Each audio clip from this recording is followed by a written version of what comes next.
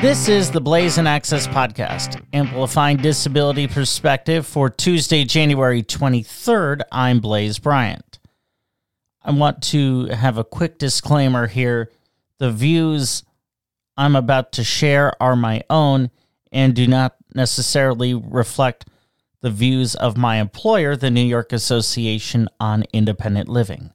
I say this because we just published our budget summary for the proposed executive budget for Governor Hochul of this year, the 2024-2025 executive budget. There are a couple of things that make me shake my head. The first being, here we are with a direly unfunded home modifications program statewide called Access to Home. Currently, the program is funded at $3 million, thanks to the legislature giving us a long overdue increase of $2 million. It's still well short of the $10 million we've been asking for, but here's what the governor did. She took that money away, bringing the proposed funding down to $1 million, which I just don't get when you consider in November of 2022, she signed an executive order for a master plan on aging and disability. The simple reality is such that in order for there to be an effective master plan on aging and disability, you have to have the adequate funding and supports for a home modification program so people can modify their homes or essentially get money to modify their homes in the form of having the program cover the cost, which Access to Home will do up to $25,000 to make their homes more accessible, whether it's getting rid of steps, having a one-step entry, modifying a shower, a bathroom, widening doorways. Those are all home modifications that help people stay in their homes. And yet we have a master plan on aging and disability, and you take that funding away? It just makes no sense to me. And the other head-scratching thing in the budget is carving out wage parity. So only in New York would we have two wages, an upstate and a downstate wage, which is something then Governor Andrew Cuomo did about a decade ago. I just don't get it. So essentially, people who live downstate make a better wage because the cost of living is higher. That's how the wage parity works in New York.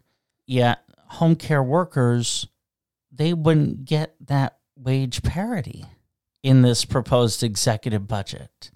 Now, we all know and we all have learned, at least I would have hoped we all would have learned the value of home care workers during the height of the pandemic and what they do. The governor likes to talk about, oh yeah, well, we've given bonuses to home health care workers and so on and so forth, which, okay, in a way that is true, but for people who want to be in charge of their own home care through the Consumer-Directed Personal Assistance Program, the wages went up very slightly. Therefore, they didn't get a bonus.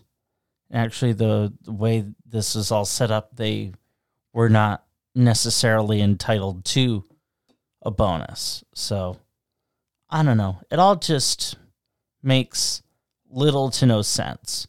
I'll give the governor this. She's trying to do more around disability employment in New York, which up to this point she has, and she's done a good job of that. I just wish there were more disability-friendly policies here in the budget. You can read our full budget summary on the New York Association on Independent Living's website, ilny.org. And again, I just want to point out, I'm not recording this podcast on the clock, so they're not paying me to say these things, and these views are my own. blaisinshows@gmail.com, BLAISIN shows@gmail.com.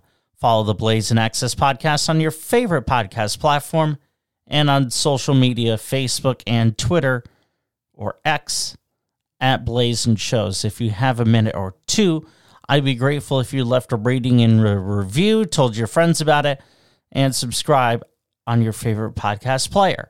A quick note about our transcripts. They are generated by artificial intelligence or AI, thus are not perfect. However, they do give you a basic outline as to what I am saying here on the show. I'm Blaise Bryant. Thank you for listening to the Blaisin Access podcast, amplifying disability perspective one story at a time. Tune in for more tomorrow and have a great day.